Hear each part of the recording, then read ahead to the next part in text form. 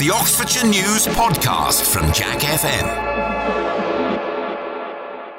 Hi, it's Jo here from the news team at Jack. And in this episode, we wanted to focus on what depression looks like in men. Mental health problems can affect anyone regardless of gender, but the stats are stark.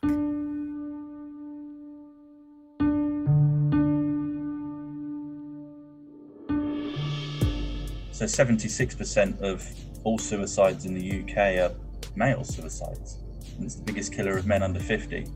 The most at risk of that is the 45 to 50-year-old range of suicide. And when you think about that as a statistic, the biggest killer of men under 50 is men taking their own lives. Someone told me that, and I spoke to a colleague and went, that can't be right because that seems too high. And we looked at it and we went, oh, it is. That's outrageous. That's Stephen, who you will hear from a little later. He's suffered with depression since the 90s, and he's got some really great advice on coping mechanisms and how to approach the subject of mental health with a friend or a family member if you think that something's up. And that's the theme of this episode, really. Awareness around mental health is continuing to grow, but people have told me that the stigmas, for men especially, remain around talking about mental health and asking for help. So first, I had a chat with an Oxfordshire man who was diagnosed with depression 16 years ago. This is Lindsay. I was diagnosed with bipolar disorder in 2012, and it kind of came off the back of the Olympics, because I went to a couple of events and I watched a lot of the coverage, and I got quite kind of high on the idea of it. Obviously, England, or Britain rather, were winning a lot of events, and that kind of was a bolt from the blue, because I'd suffered with kind of unipolar depression and anxiety problems since like 1996 when I was at university. The issue with bipolar is that you tend to get periods of mania and periods of depression. I was actually very well for about 4.5 years, and I had a relapse in autumn 2020. My mood is very stable generally, but I do have period where I kind of get relapse, and that's no fun for anybody really, because I get manic and kind of high for a very brief period, and then I unfortunately have periods of psychosis. There is a definite problem. I don't think men are in touch with their emotional life in the same way that women tend to be. I mean, I'm generalising there, but I think men maybe keep their head down and try and carry on through difficulties, and they don't necessarily want to admit weakness because it can lead to feelings of vulnerability. There are men who experience panic attacks, and they think that they've had heart attacks because it's kind of a similar kind of feeling, but it just seems much easier to explain it away as it's something wrong physically, when these things such as panic attacks are all-consuming, really. I think also men aren't very keen on expressing anxiety. Let's say sometimes men might feel anxious and they might react in a short-tempered way, so that they're not having to feel the anxiety that's actually there, that's underneath it all. What's the solution to all this, do you think, Lindsay? How do you encourage more men to speak out and to seek help? I think it's about being there for your mates, being open, asking people how they are. It's also down to, let's say, the women in men's lives as well. I personally have a friend who I didn't realise had mental health problems, and he told me, and I was completely unaware of it, because the issue was that I only ever saw him when we went out for a meal or a couple of beers. I didn't see him when he was suffering the most. It was a surprise for me, and I felt like a bit like I'd let him down. I hadn't been kind of able to see it. The issue really was that he was finding home life challenging. It's a difficult one. I think men tend to open up more if they're doing something they can kind of keep their mind on, maybe doing something physical or watching some sport or something like that. It feels a little bit like men have their guards up in a way that women don't. If anybody is suffering and they're feeling feelings that they've never felt before and they're unpleasant, just use the resources that are available. There is an info line at Oxfordshire Mind if you just want to know more, find out more about how you're feeling. And then things like the Samaritans have been brilliant for decades, really. Since he mentions the Samaritans there, let's get this in early. The number you need if you do need to speak to someone, day or night, is 116 123. Now, one of the things Lindsay also mentioned was money and how it can be a big trigger for men's mental health problems.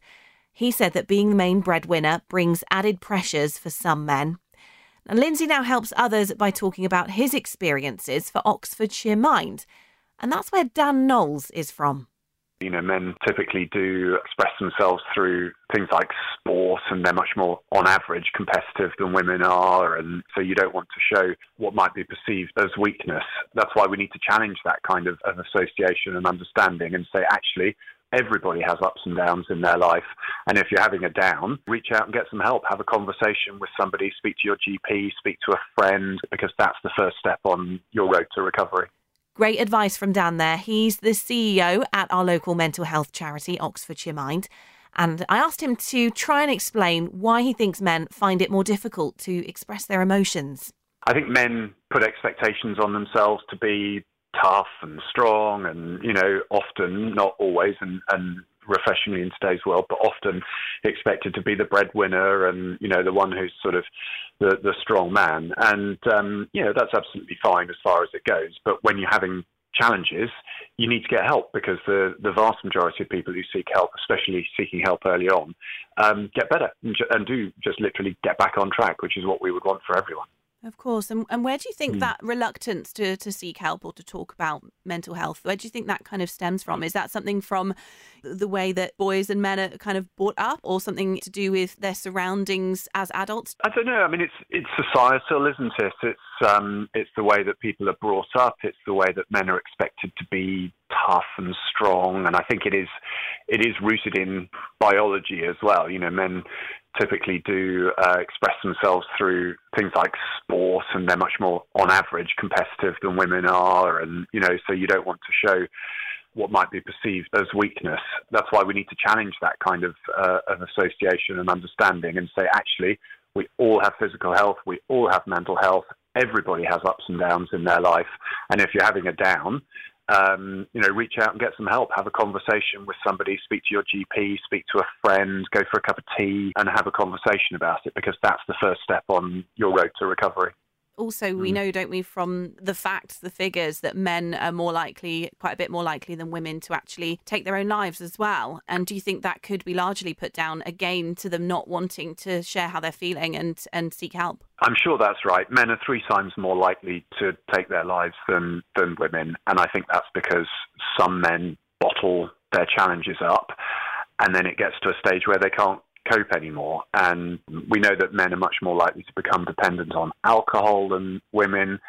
We know that men are more likely to be compulsorily detained for their mental health issues, so sections, than women are. We know that men are more likely to be victims of violent crime. We know that men make up the vast majority of the prison population. There's a whole sort of raft of issues there where, again, if men were able to reach out for help earlier on, they would be able to nip that in the bud and not become dependent on alcohol, not become suicidal, not become so bad that they need to be sectioned because of their mental health issues.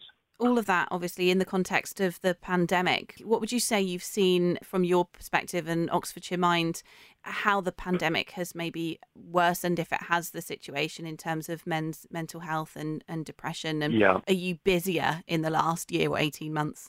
We're definitely busier, and that continues to rise as the implications of the pandemic continue to work through.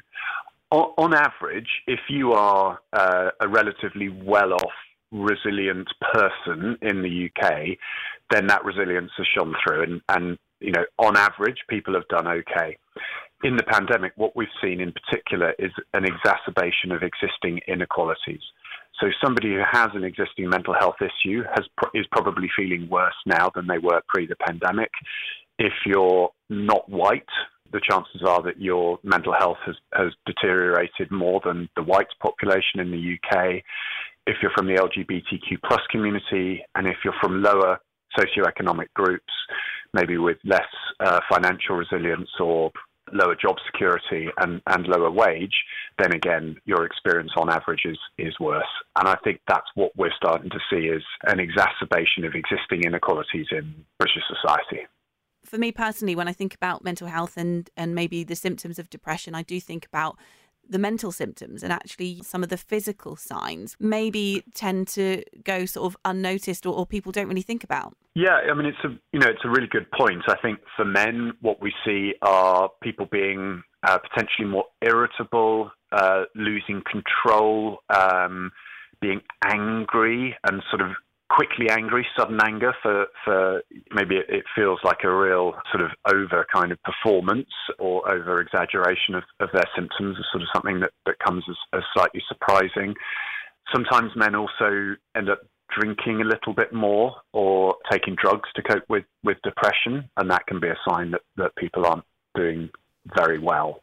So Dan says demand for help is continuing to rise, and Oxfordshire Mind has been much busier during the pandemic. Researchers at Oxford University actually confirmed recently that people who'd had COVID-19 also had higher rates of psychiatric and neurological conditions over the next 6 months since they were diagnosed. So what are the symptoms of depression in men? Well, Emma from News has been looking into this.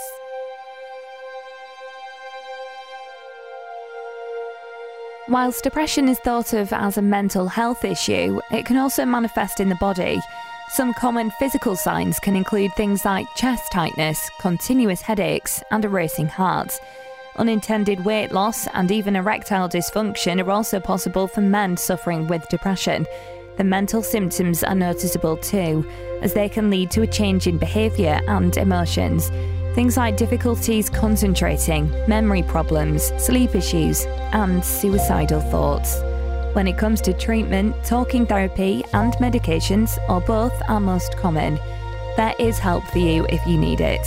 So if you or anyone you know is experiencing any of the symptoms I've just mentioned, talk to your GP or call the Oxfordshire Mind information line on 01865 247 788. Thanks, Emma. You're going to hear now from the founder of a digital wellness platform in Oxfordshire, who says it's vital that talk around mental health begins at a young age so that people feel confident to open up. Dean Worrell is a dad of 2. He's been battling depression and anxiety since he was 15. It all came to a head in 2018, basically, whereby I was probably within 10, 15 seconds of taking my own life. It was at this point that I'd actually realised that I'd been struggling since I was about 15. And I didn't know that I'd actually had depression or anxiety, because back in those days we weren't taught about it. It was always stigmatised, and you always had to kind of roll your sleeves up and get on with it. So it was a massive thing for me to actually understand and realise that I had this thing called depression, and I wasn't lazy because I couldn't get out of bed, or I would use all my energy up taking the kids to school in the morning, and then I'd lie on the sofa all day because I didn't have any energy. A few things that you said there, obviously the whole idea of, roll up your sleeves and get on with it. If that's the kind of mentality that you had on it initially, how did you kind of come past that and actually realise, no, I do need help and I'm going to get it? The fact that I was to the point of despair, and the fact that I was so close to taking my own life, I almost just sobered up in that moment. And when I say sober, I don't mean, coming off a big bender and sobering up that way, but just sobered up in terms of understanding and accepting what I had. And it was actually quite hard to accept it, because obviously not understanding what you'd had in the first place, you had to kind of just go with it and understand. And I went into therapy basically from there. Growing up, you weren't really taught about mental health and what it looked like to maybe suffer with depression or what you do about it. So what are your thoughts on how things are now, I suppose, with the way kids and teenagers are brought up talking about and being taught about mental health? I think that's a really tricky question. I think you will have certain schools that will want to do it and bring it into. I know my eldest son's school do a lot around mindfulness.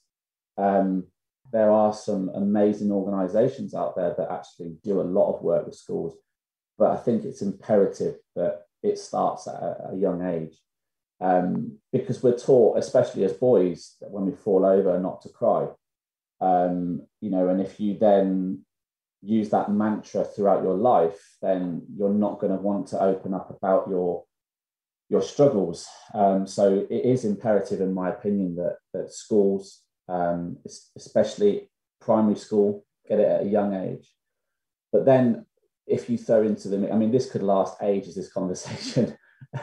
You throw into the mix social media, people not liking the way their body looks because of what they see on social media in their teenage years. There's so much stuff out there now that we didn't have when we were kids, that I think it's absolutely imperative that it is started at an early age. And you've got, is it 3 boys? Two boys. Do you talk about either your struggles with them or do you try and bring up the conversation of mental health with them? What I do with my boys is I just make sure they are able to express their feelings. If they fall over and hurt themselves and they see other people laughing at them, other little boys and girls laughing at them, I say, don't worry about it. You cry as much as you want to cry. We try and ask them to talk about how they're feeling as much as we can. Obviously, they're not going to want to do it all the time, but it's important that my boys, especially for me, see that you can be vulnerable. And it's funny because they saw me crying the other week. I can't think what it was we were watching, but on TV, but I was crying at something. And they found it really funny that I was actually crying, but it was that simple fact that I was being vulnerable in front of them that was so important, because, a lot of men of my age potentially didn't see that in their own parents or their own fathers as such. No, it's so true, isn't it? It's a generational difference, I think, but someone like yourself can be that open with your children will surely mean good things for them going forward, and maybe not feeling like you did when you were younger, that it was something that you weren't allowed to or couldn't talk about. Yeah, and I think when I do my mental health awareness talks in corporate land, I often talk about how I'm almost certain that my father had depression, because he would come home on a Friday after work, after a busy week on site. He was a painter and decorator. And he literally wouldn't say anything until Monday. And when I say wouldn't say anything, he literally would not say anything. He would just nod or go, when he was asked a question, and that was it. And back when I was like, I don't know, I can't remember how old I was at the time, but I just remember it vividly in my head that he literally just wouldn't say anything. So I'm certain that he struggled with mental health issues. But for his generation, he literally had to roll his sleeves up and get on with it. There wasn't any opportunity back in those days to be vulnerable and to open up about it. And I think what we're trying to do, my generation, our generation, whatever you want to call it, is to show that vulnerability is a strength rather than a weakness. Dean Worrell there, who created Norma, a digital wellness platform, to help improve the mental and physical wellness of employees in businesses and basically to counteract stress. Now we're going to head back to Stephen Long, who you heard briefly at the beginning of this podcast, and he's got some more staggering figures for us. So men are twice as likely to become alcohol dependent than women. 2/3 of drugs-related deaths are men. 87% of rough sleepers are men. 95% of prisoners in the UK are men, and 72% of those suffer from 2 or more mental disorders. Now, the disparity comes when the percentage of people accessing support or professional help is only 36% men. So it sounds like, in a very traditional way, men have a lot of problems, not more problems than women, but a lot of problems, but don't then open up and access the help that they need. Stephen is the Recovery Innovations Coordinator for a mental health charity in Oxfordshire, and he believes terms like man up are preventing men from coming forward to seek help. He struggled with his mental health for the majority of his life, and he says there's one coping strategy that's made a big difference, especially during the pandemic. Depression is a very unique experience for people. For me, I was having this discussion yesterday with a colleague, and I said it's selfish, but not in a derogatory sense that people usually associate with selfish, but it's very introspective. I find when I'm depressed, if you imagine your chest or your body is a spotlight, and you should be pointing that spotlight and illuminating the world in front of you, and that's how you kind of address the world. I find that when I get depressed, that spotlight turns around and it focuses completely internally. So I find myself gazing in, which people can say makes me distant or isolated or low or non-engaging. But it's just a very hard situation when you feel really depressed to make sense of what's going on inside. And that's something that I've got better at over my life through coping mechanisms and learning what helps and what doesn't help. Do you think that sometimes, if people observe you to be a bit off, maybe a bit quiet, a bit reserved, how do they kind of react to that? Are they potentially then leaving you to it rather than coming forward to see how you're doing? And how do you want people to react, I suppose? Very interesting questions. And I think that's completely dependent on the people and how you feel at the time. So I know sometimes I have a predisposition to isolate. If I get really bad, I want to shut the curtains, almost get into bed under the cover, lock the door. Like I don't want to be around people. Now, that might be an instinctive response that I know that I want to do. I have learned over the years that I need to fight that because that's not good for me. So it's that catch-22 of that makes me feel better in the immediacy and it's calming and relaxing. And I will not answer my phone and I will put things off. But I know that's not better for me in the long term because I'll get into that habit. So what I've done just over the last few years recently is gone through a practice of trying to say yes to much more. So if someone says, do you want me to come and pick you up? I'll take you out. Or do you want me to come around? We'll have a cup of tea. If I was feeling really low, my instinct would have been no. And part of that is I don't want to burden you with this. Like I feel as bad as I am anyway. I don't want to project that onto you. And what I realized is that people that care genuinely do care and they have good motives. So against my instincts, I think I say a yes a lot more now. And I found that after the initial difficulties of that, which could be like 20 minutes, half an hour, I actually feel the benefit of it. And there is something to be said for the benefit of being around others. And sometimes it is a case of, do you want to talk about it? And I go, no, but I'd like to sit in this space with you for like half an hour and just have a cup of tea. It's really nice to know people are there. Stephen's launching a new course with the Oxfordshire Recovery College, and it's going to explore why men find it harder to talk about mental health. It's an in-person course, it's not virtual, and it's not just for men either. The men's mental health course that we are doing through the Oxfordshire Recovery College, there is a segment in that, it's a 3-part course. There is a segment in that which we talk about language and how to talk to men specifically. Some of the rules to follow. They're by no means set in stone and hard and fast, but just good guidance, like know when to quit the banter, ask twice. There's a whole section on language and how to approach and talk to someone that may be struggling. Actually, just to talk a bit more about that course, so it's called Men, Mental Health and Society, isn't it? And you just mentioned there about talking to men specifically. So what's the difference? Why do we need to talk to men differently and how do we talk to them? Well, I think these are just broad generalizations because obviously not all men are the same. And you have things like men's conversation can be a bit more rowdy. It can be a bit more banter related. It can be a bit more challenging and competitive as opposed to traditional female conversations or interactions. So some of the advice might be if you're hanging out with a friend and it's, let's go for a beer. I'm going to make a joke about your appearance. You put on some, gentle banter. And it's, if you notice someone's not reacting, know when to stop that. Know when to get serious. Know when to, ask the serious questions and see if someone wants to open up. Put someone in a comfortable position. Because, part of the course that we focus a lot on is language. We deal with each other as men and maybe how society deals with us as men. Like, don't do that. Come on, man up. And just expressions like that. There's an implied pressure and social demand of, I've got to man up. Oh, okay. I don't know what that means. Are you telling me not to show my emotions, to be a bit more enclosed and not so in, so there can be a bit of a minefield. Do you feel there's a barrier in the way because it's not being manly? Stephen Long there, and I did promise him a little plug for his podcast, the Oxfordshire Recovery College podcast, so go and download that one after you finish this one maybe. Now I'm going to play you some of the chat I had with Dr. Samantha Sadler, who is the Deputy Clinical Lead for Talking Space Plus.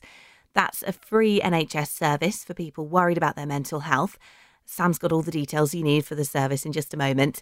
But we spoke about how more resources have been put in place during the pandemic to help people cope, and how changing circumstances and having more time to think has led to an increase in referrals to NHS services for mental health support. Here's Sam. You don't have to go and see your GP in order to access a service through Talking Space Plus. You can call us on 01865 901 222, or even better yet, particularly if you're at that phase where you've recognised that you need some help, but you're still feeling a little bit anxious or a little bit reticent or just not sure, but you're kind of there, but you don't want to quite pick up the phone. The great news is you can also do an online self-referral, and you can do that through our website. And if you just type in Talking Space Plus Oxfordshire into your search engine of choice, we have a website which is embedded on the Oxford Health website. And there's a self-referral form in there. And I know that one of the things you've been thinking about, Joe, is men's mental health. And whilst I think times are changing and we should all be really, pleased about that, there is still, I think, a stigma attached to men seeking help.